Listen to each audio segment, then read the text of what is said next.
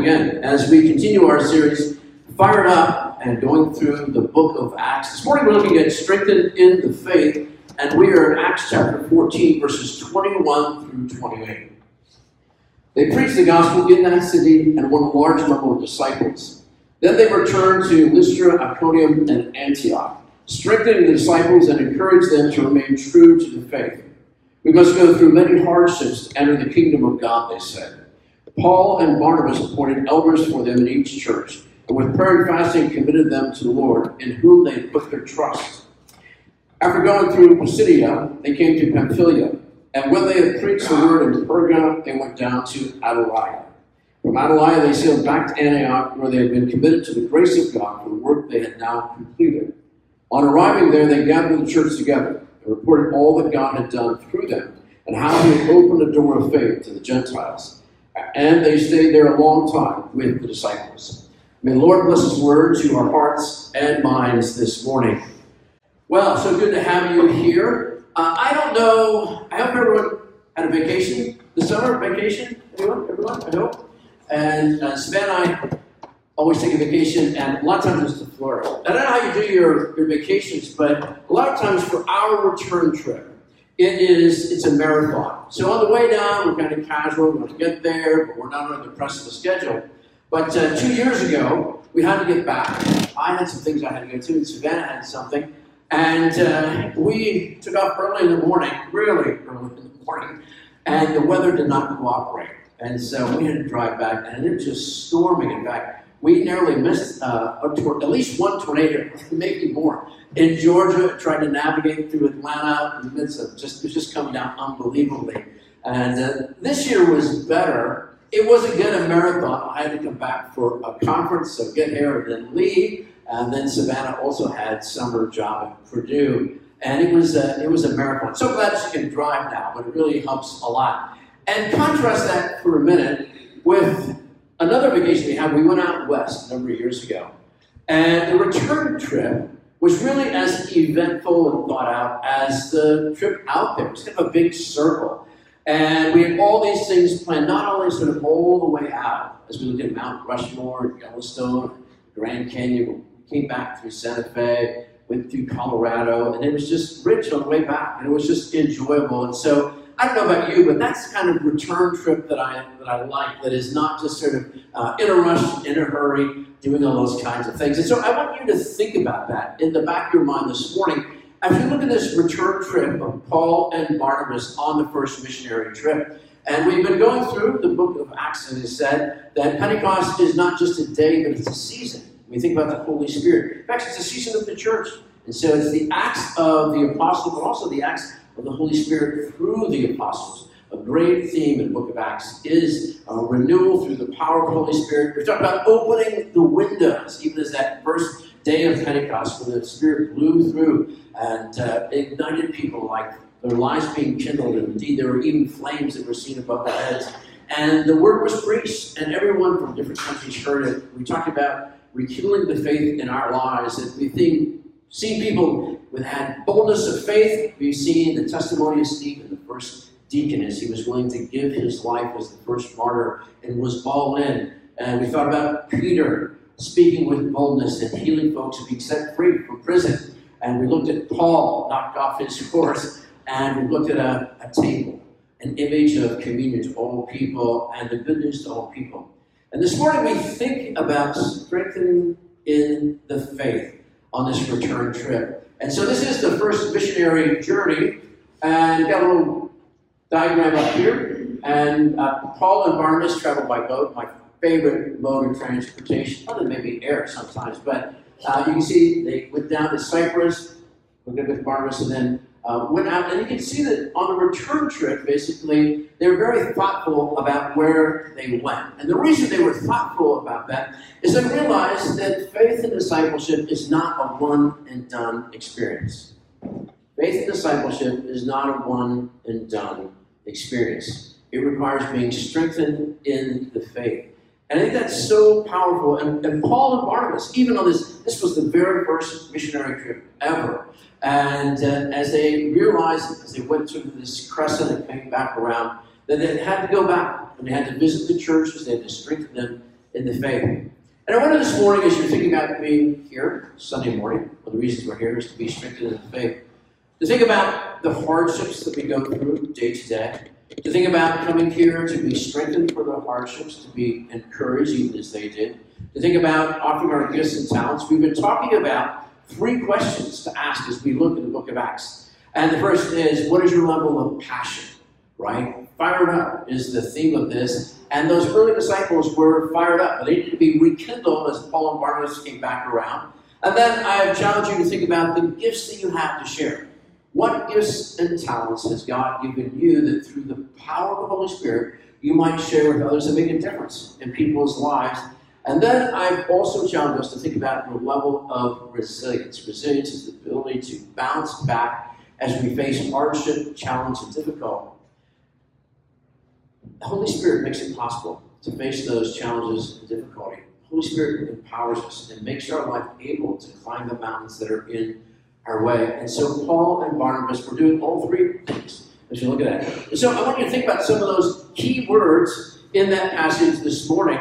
And it says in verse 22, strengthen the disciples and encourage them to remain true to the faith. And I want you to think about, first of all, that it's not just Paul and Barnabas, but the disciples and the church doing that with each other.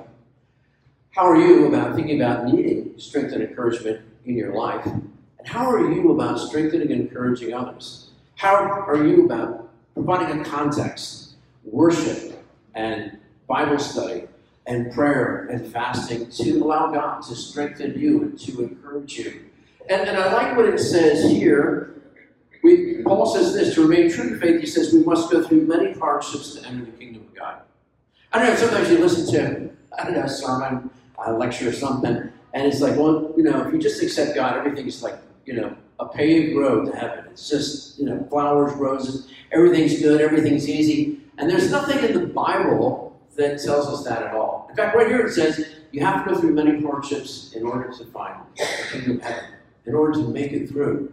And Paul and Barnabas knew that, even on this first missionary journey, and they knew it about the lives of the people they were breathing the Holy Spirit into and sharing the good news of the Lord. So today, what are your expectations for life? I mean, we want life to be easy. I want life to be easy, believe me. But the reality is we're going to face challenge, hardships, and difficulties in life. And how are you being prepared to do exactly that? Well, just to be strengthened in faith. Sunday morning, to open your hearts and lives to the Holy Spirit and the blessing of God. All the things that God has for you. And so they were doing exactly that. And then, I love this, they appointed elders. Now this, you were here with us before. We did the first appointment of deacon, which was Stephen. This is the first recording of elders being appointed. And what's the context, right? We have elders in our church. The context is there are supposed to be people that were mature people in the faith, people of prayer and fasting, as you see there. And they were there to assist Paul and Barnabas in encouraging people in the faith, to help teach them, to help encourage them along the way of life. And that's what our elders are to be doing as well. That has never changed in 2,000 years, okay? I don't care what you've heard, what you've grown up with. It's right here. There's other places in Scripture too. That's the purpose of elders, to help assist the pastor and encouragement. But you don't have to be an elder. All of us can do that, right? You can encourage people in the faith. You can strengthen them. You can put your arm around them when they're facing hardships. Man, I got to tell you that so many of our folks have faced one kind of obstacle or difficulty or another.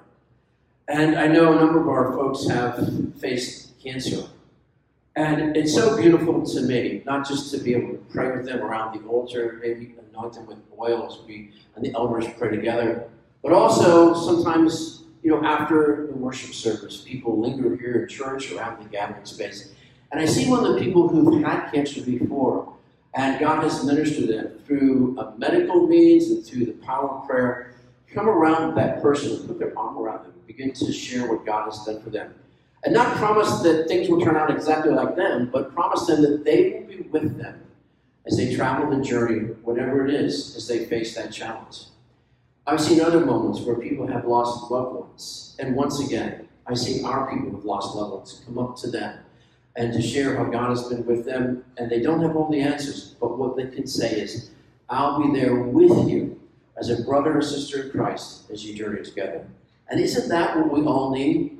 It's not a one and done thing. It's a continual following of Christ. That's what discipleship is. And discipleship, the root is discipline. It's tough. Everything that takes discipline is tough. If you're working out or running, and you've tried that, keep doing it. It takes discipline. You know, some days are easy. You get up and go, I don't want to run, right? Or I want to work out in the gym. And other days you wake up and you don't feel that way. But if you have the perseverance to be able to face that and face the difficulty, then it's easier. And if you have a friend to come around you and say, hey, let's go to the gym together. Hey, let's go running together. Or face whatever it is, then it makes it all the easier. So how are you this morning? I don't know how you come to worship. Maybe you feel like, man, I feel weak. I feel like I can't overcome the challenges and adversity and the obstacles that I face.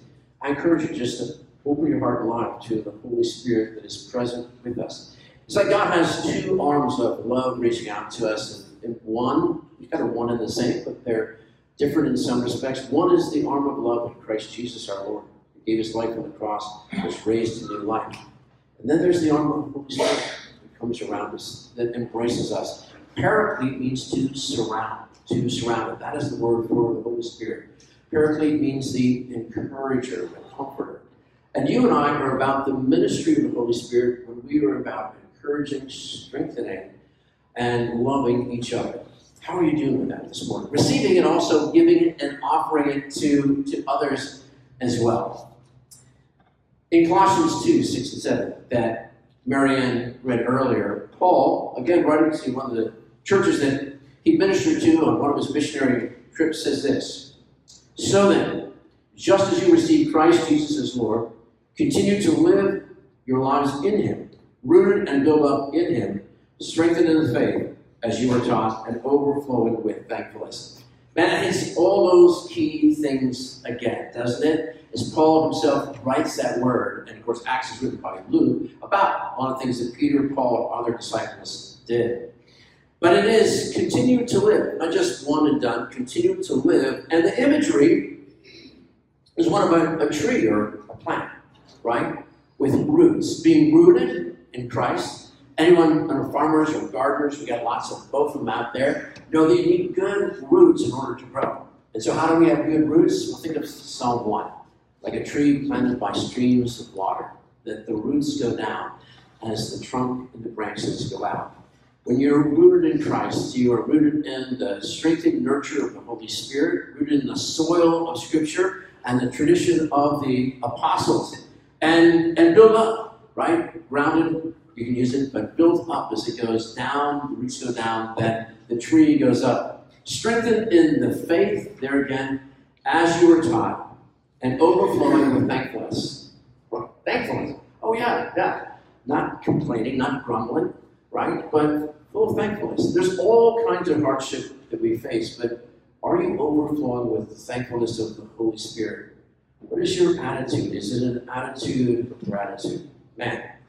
A couple weeks ago, we look at Paul and Silas in prison, and it's such a great picture.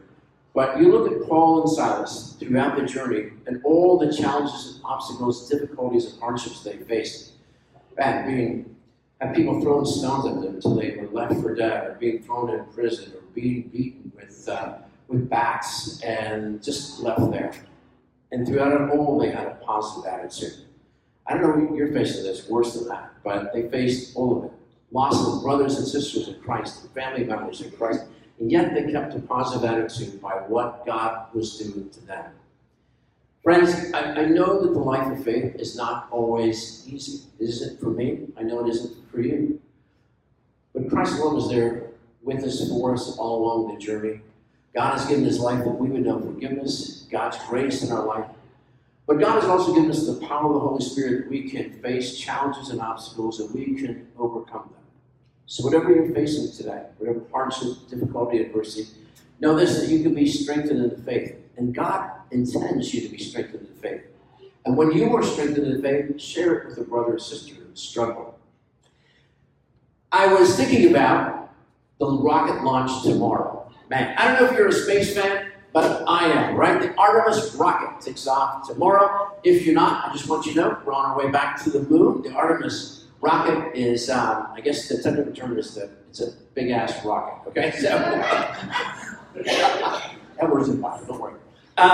This is a huge rocket, and in fact, Bob and Becky and Mark are down there. We're going to be there. Good seat for that, and it's really exciting as we think about this giant rocket that is taking off. It's going to test the ability to go. It's unmanned. It's going to test the ability to go to the moon and the trajectory. It's going to be sort of a way to go to Mars eventually too. As we think about that technology, and maybe the first woman on the moon. So hopefully it's a Purdue grad, right? So we get the first and last man on the moon, and be sure like the first woman. But we'll be cheering no matter what. But I was thinking about that rocket. And I'm always excited about space. I couldn't help but go back to July 21, 1969, when Apollo 11 landed on the moon. And remember Neil Armstrong and Buzz Aldrin and the whole crew there.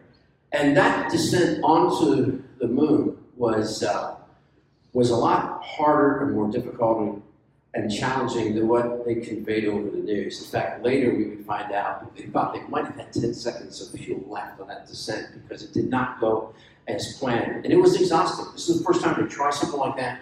And the technology of 1969 is not what it is today, okay? Whether it's the metals or whether it's the computer systems. And so it was basically a manual landing. And it wasn't the smoothest landing in the world, but it was okay. And the astronauts had thought ahead of time what to do. Buzz Aldrin was a elder in the Presbyterian Church.